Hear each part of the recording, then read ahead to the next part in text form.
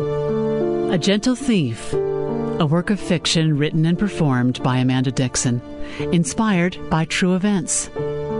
In Episode 1, we met Sophie Brownlee as she began her legal career in Las Vegas.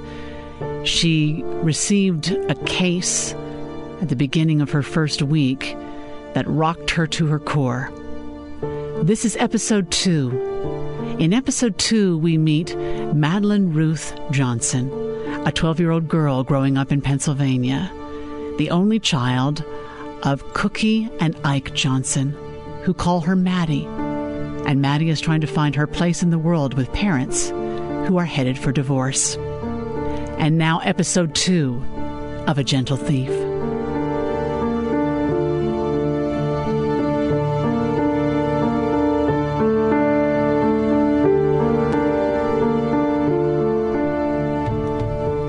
Berwick, Pennsylvania, 1972.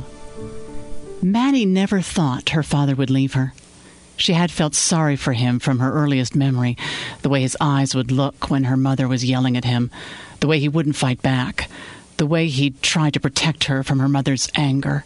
He wouldn't let anything happen to her. It would pass. He never told her it would pass. She just knew. She knew that no matter how long her mother screamed, no matter what she said, eventually it would stop. Her mother seemed to just get tired, physically spent from the effort of it, and fatigued by her husband not fighting back. "Are you just going to sit there and not say anything?" her mother would challenge. Her father wouldn't move. Not his lips, not a muscle. Her mother would stare her father down, letting her words sink in, willing him to fight back, but he wouldn't. He just looked at her. He maintained eye contact. At least Maddie thought he did, but he never spoke. She wasn't even sure he was hearing the words her mother was saying. Maddie was born in July of 1960, and now at age 12, she and her dad were war veterans. She had figured out when she was 5 or 6 that the reason she had so many daddy-daughter dates was because it wasn't safe to be at home if her mother was there. It was better to come home from school, make sure the house was clean, dirty clothes in the laundry room, no socks on the floor, and then go out with Dad somewhere before her mother got home from her job at the insurance company. She and her dad would go to the library, the mall, a walk around the block if it was nice outside, the park down the street with the swings in all different sizes, including one big enough for 2 people. They went everywhere together, and they spent a long time when they got there. They would lie on the grass in the middle of the ball field down the street when it was empty in the late weekday afternoons and watch the sky lose its light. She'd put her hands behind her head just like he did, and they'd lie there, not talking together. Maddie looked just like her father, except she didn't get his height. She was petite with yellow hair and a small nose. Even the way the left side of her mouth went up higher than the right when she smiled was just like his. Her eyes were big and light blue. Her mom had blue eyes too, but not the same. Maddie couldn't see any of her mother in her. Her mother's face was square and rough and stern all the time. Most of Maddie's friends couldn't understand why her parents were together. "Your mom and dad just don't seem like a couple," they'd say. Maddie would shrug. Her mother never missed a parent-teacher conference, even when she had to get off work early. She wouldn't miss an opportunity to criticize Maddie's teachers for giving too much homework or not enough.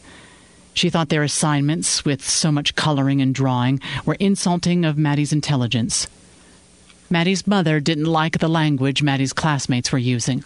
Even though she had never heard them swear herself, she knew they must be doing it. And then there were the fees. She hated paying for anything, especially school fees. "Isn't that what my tax dollars are going for? Why do we have to pay extra for this field trip?" she would batter.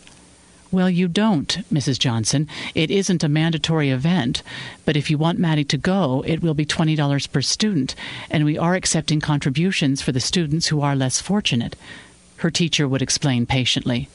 Oh, so now you think I'm made of money and can pay for the other kids too.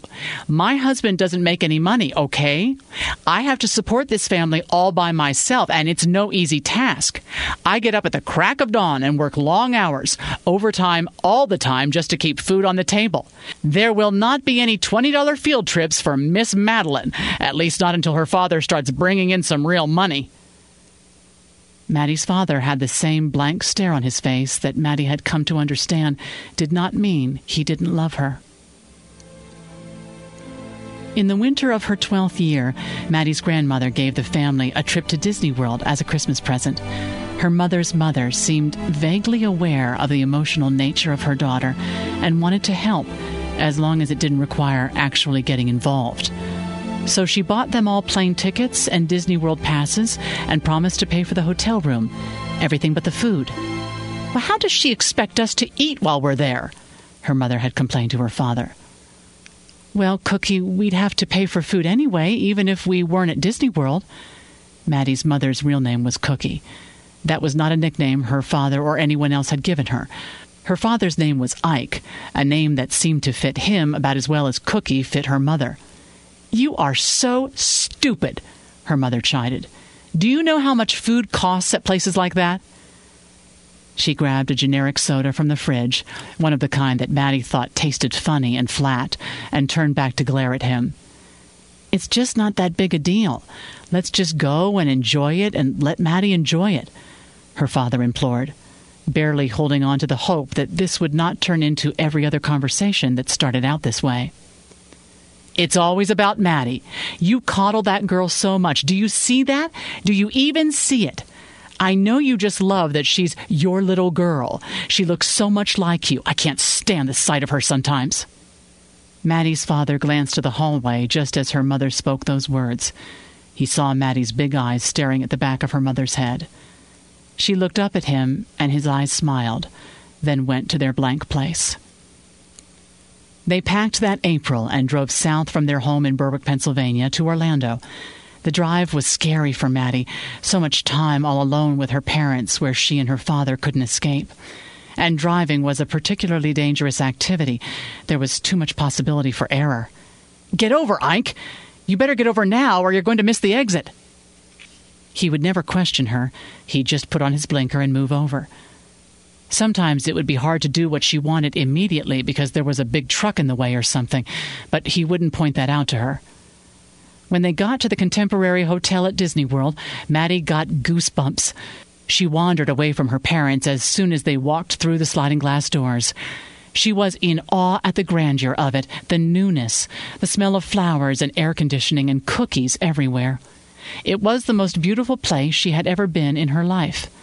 The hotel was huge and modern and bright, and it was connected to the park by a monorail that reminded Maddie of the Jetsons on TV. Her dad seemed to like it as much as she did. Look at this, Maddie, he pointed and walked with her over to the wall of water by the escalator. Isn't that cool? Yeah, Maddie agreed. We can still go over to the park tonight if you want. Maybe your mom will feel like lying down for a little bit, and we can sneak over and scope out where we want to go.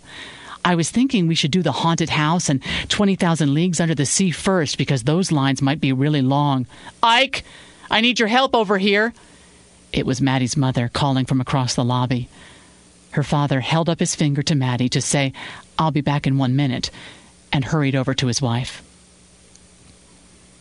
They did go to the park that night, and the next day, and the day after that.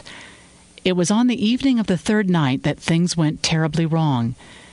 They were eating dinner in a restaurant that looked like something out of a Star Trek episode when she noticed her parents were looking at each other without talking.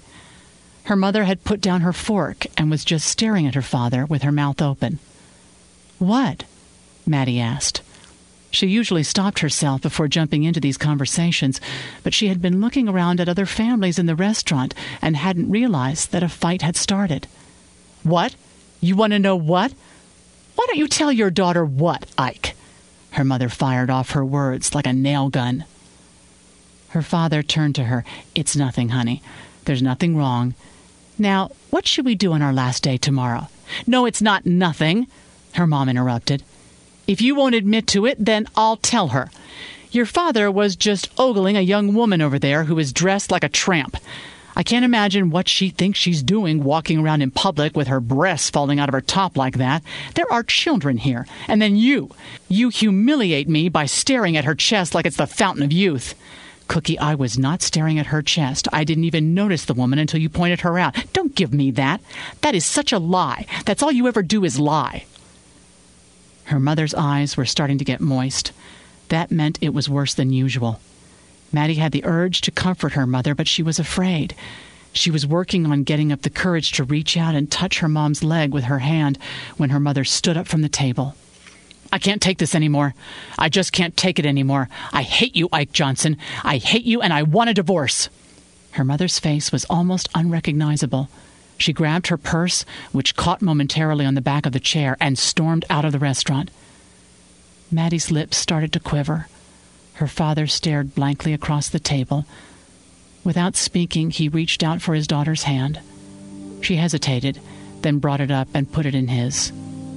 They sat together, holding hands, their chicken fettuccine getting colder. When they got back to the hotel, her mother was gone. Not just gone from the room, gone. Her clothes were gone from the closet.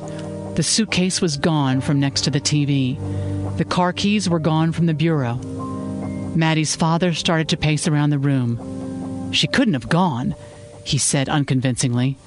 I'm sure she's just blowing off steam. The red light was flashing on their phone. Maddie's dad picked up the phone and pushed the 0 button. Yes, this is Ike Johnson in room 1305. My message light is flashing. Thank you. Her father was silent as he listened to the message. His eyes opened just slightly wider, but other than that, he betrayed nothing. He put the receiver back slowly in the cradle. Honey, your mother has left to go back home. Everything is going to be just fine. It's probably all for the better, so we won't have any more scenes like we did tonight. But right now, I need to go take care of some things to get us some transportation. You mean she left without us? Maddie asked, the desperation building. Yes, she did. Her dad seemed almost as shocked as she felt. How are we going to get home, Dad? We don't have any money. Maddie's voice was starting to rise. One of the many things Maddie's mother insisted on controlling was the family money. She did not allow her husband to have or use the credit cards and gave him very little cash, and she never offered it. She made him ask, and would usually respond to his halting requests by demanding to know where the $20 was that she had given him yesterday. I don't know how we're getting home yet, honey, his father said, not quite strong enough to get up and leave the room, but I will think of something. It took them 2 days to make it back to Pennsylvania, and would have taken much longer had it not been for the grandfatherly kindness of an old long-haul trucker they met at Denny's. Ike Johnson came from a hard-working, salt-of-the-earth family, the kind of family that went deer hunting as a family every fall, and always ate what they killed, plus shared some with the neighbors. The kind of family that would name their older son Frank and their younger son Ike. Even if Ike had never quite taken to hunting, he had learned a lot from his father, and he knew a kind face when he saw one. He approached the man with the craggy nose at the breakfast counter at Denny's, and a half hour later, Maddie was having her first ride in an 18-wheeler. The trucker detoured 2 hours from his route to take them right to their door in Berwick. Maddie's father's gratitude to this man would last for decades. 2 weeks later, Maddie and her dad were sitting in the car outside of her school one afternoon. He had picked her up as usual, but he didn't start the car when she got in. He just sat there. What's going on? Maddie asked. Your mother and I are getting a divorce, he said, quietly without looking up. His eyes welled up for the second time that month. It's okay, Dad. Maddie was taking it in. She had pictured him saying those words to her for years, but it was still stunning to hear them. It's okay. Don't feel bad. All my friends' parents say they're amazed you and Mom didn't get divorced years ago. Maddie, I'm moving into an apartment tonight. Where? Will I still go to the same school? He didn't say anything. Maddie started to feel hot. You're taking me with you, Dad. You're not leaving me with her, are you? I have to, honey. I'm so sorry." He began to sob. "She threatened to make it so I could never see you again if I didn't give her full custody. I can't risk that." "No, Dad, no! You can't leave me with her. You can't leave me." Maddie's voice was terrified in the way children are when they still have hope. "Please, please, Daddy, please don't leave me." Ike sat mute, then reached out to hug his daughter in the awkward way you hug people in cars, but Maddie wouldn't let him. She pulled open the door with a bang and ran, leaving her backpack on the floor of the passenger side. After the divorce, Maddie's father would pick her up every Friday after school and bring her back to her mother's every Saturday night just before bedtime. He rented a little furnished apartment on the second floor of a double house on 2nd Street. He stocked his kitchen with Fruit Loops and grape jelly and goldfish crackers and waited for the weekends. He kept Maddie's new bedroom in his apartment spotless, even got permission to paint its walls baby blue, her favorite color, using a paint-by-numbers brush to detail around the doorframe. He kept little white T-shirts and extra sweatpants in her size in the dresser drawers. Maddie's father started working at the camera shop on Market Street after she moved out. The name of the store in raised wood above the small door frame was The Camera Shop. The owner of the shop liked how precise and conscientious Ike was. None of the high school kids he had been able to hire in the past for the wage he paid had ever cared so much about the job or the customers. He paid child support to Cookie, $500 a month, going several $1,000s into debt initially with his newly obtained credit cards until he figured out how to budget. Even with his limited salary, he saved money to take Maddie to restaurants once in a while and to pay her school fees so she didn't have to ask her mother. Maddie took for granted that he would answer the phone whenever she called, especially on Sundays. Her mother would never let her see her father on Sundays, telling her it dishonored the day to spend it with someone unworthy. But she let them talk on the phone. Sometimes they'd just sit and watch the same TV show with the phone to their ears. "Excuse me, have we forgotten to thank the Lord?" her mother asked accusingly after Maddie had already put several bites in her mouth. Maddie put down her fork. "Our dear Lord, we are so grateful for the blessings we are about to receive," her mother said, her voice softer and almost breathy.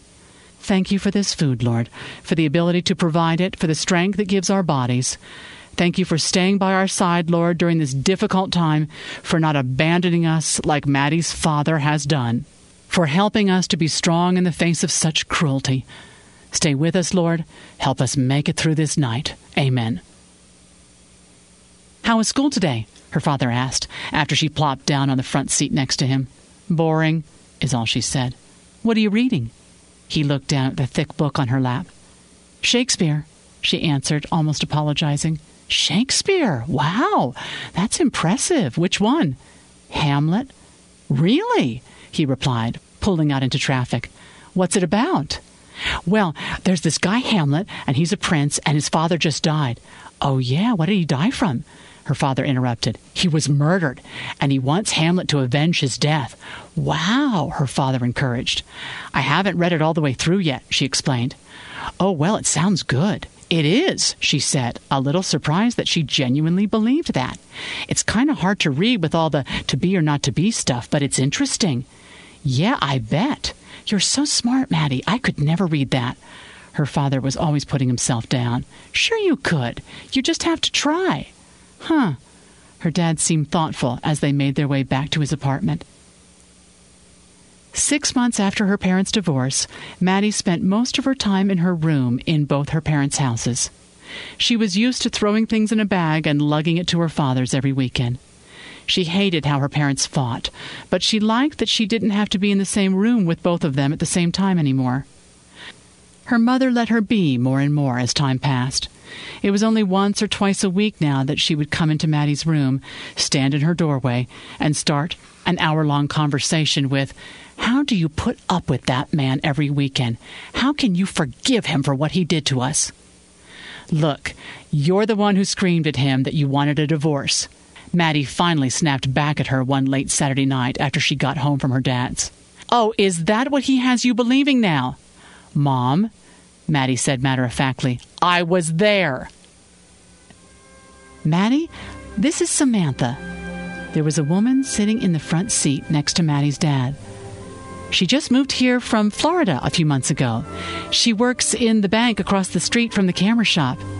"Hi," Maddie said, not used to getting into the back seat.